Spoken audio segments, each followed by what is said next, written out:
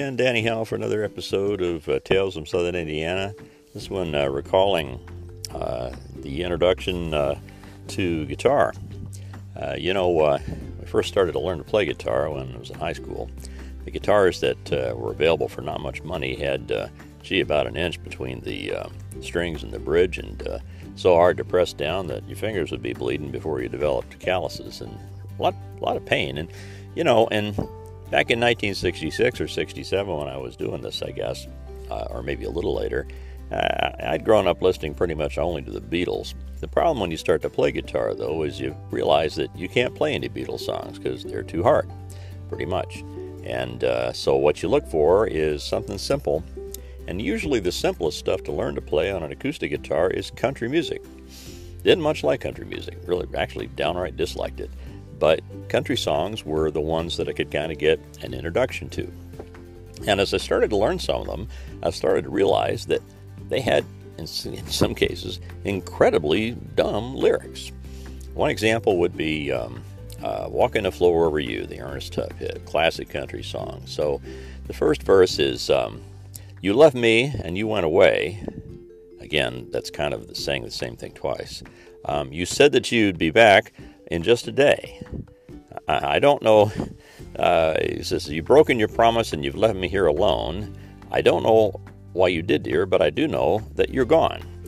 Well, again, he's already said that 3 or 4 times. Of course she's gone. It's quite apparent. And yet, there you go, a hit country music song, and one that I did learn to play.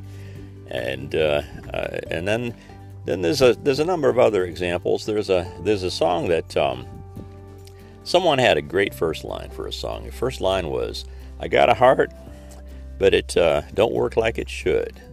That sounds like you're going to go somewhere. The problem is, after that, they could think of nothing that would effectively rhyme with should. So the next line was, I got a heart, but it don't pump any blood.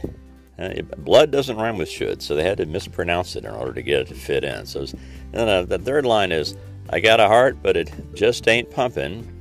And the fourth line is, I got to find a way to get something good. Not a lot of original thought goes into some of these songs. The other thing I've discovered over time is that generally songs written by men are about how they aren't in a relationship anymore because their other partner left or dumped them or what have you, or they'd like to be in a relationship. But there's very few songs ever written by men about being in a relationship, whereas songs written by women are quite often about the middle part in the relationship and how miserable they are. So singers, Amy Mann, her classic album or CD, I'm With Stupid, which has as its main song, I think, You Stupid Thing, you kind of get an idea of where she goes. And pretty much almost every one of her songs was about being in a relationship with somebody who she did not particularly like or felt mistreated by or what have you. So ultimately, one has to really gravitate toward another kind of music. And sometimes, for me, it was novelty songs or semi-novelty songs. I came to really like quite a bit. Some of Kinky Friedman and the Texas Jewboys, which you could get an idea by the name what the heck these might have been about. His best-known song, if any of them were ones you could call best-known, was the Ballad of Charles Joseph Whitman, the fellow who climbed up the Texas Tower some years past and with a bunch of guns and shot a whole lot of college students. It seems that Kinky Friedman was somewhat ambivalent about college students, and so he thought there may have been a rush to judgment about Charles Whitman, and so he wrote a song whose chorus was, there was a rumor about a tumor nestled at the base of his brain. He was sitting up there with his .36 Magnum, laughing wildly as he bagged him. Who are we to say the boy's insane? Well, there you go. Still play guitar.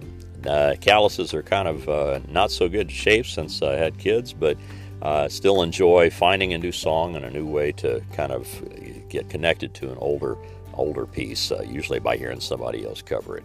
We'll do some of that stuff later on one of these episodes. Appreciate you listening.